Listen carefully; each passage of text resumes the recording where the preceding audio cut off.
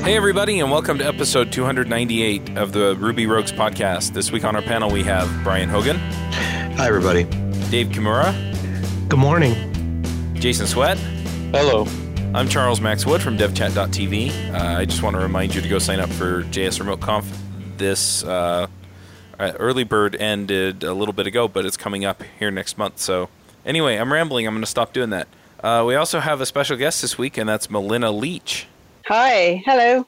Do you want to give us a brief introduction, who you are, what your background is? So I am a budding junior full-stack developer. I've just graduated from Makers Academy, which is Europe's leading coding bootcamp, which is based in London. Currently job hunting, looking for an exciting first step into the world of being a web developer. And in my bootcamp. In the bootcamp, I mainly learned Ruby and JavaScript, and I've really found a love of coding. So that's me.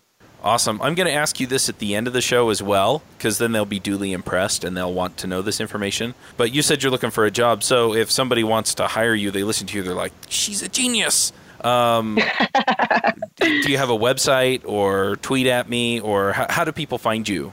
Probably the easiest way would be on LinkedIn. So if you search Melina Leach, Malina, Leach, Leach, on LinkedIn, then you should find me, no problems. You can also, I think we're going to be discussing one of my blog posts.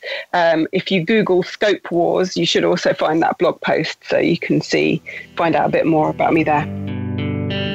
Let's take a break from this episode and really quickly talk about finding a job.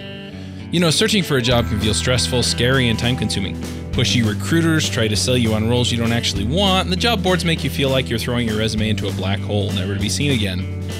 And sometimes you go all the way through an interview process just to find out that the very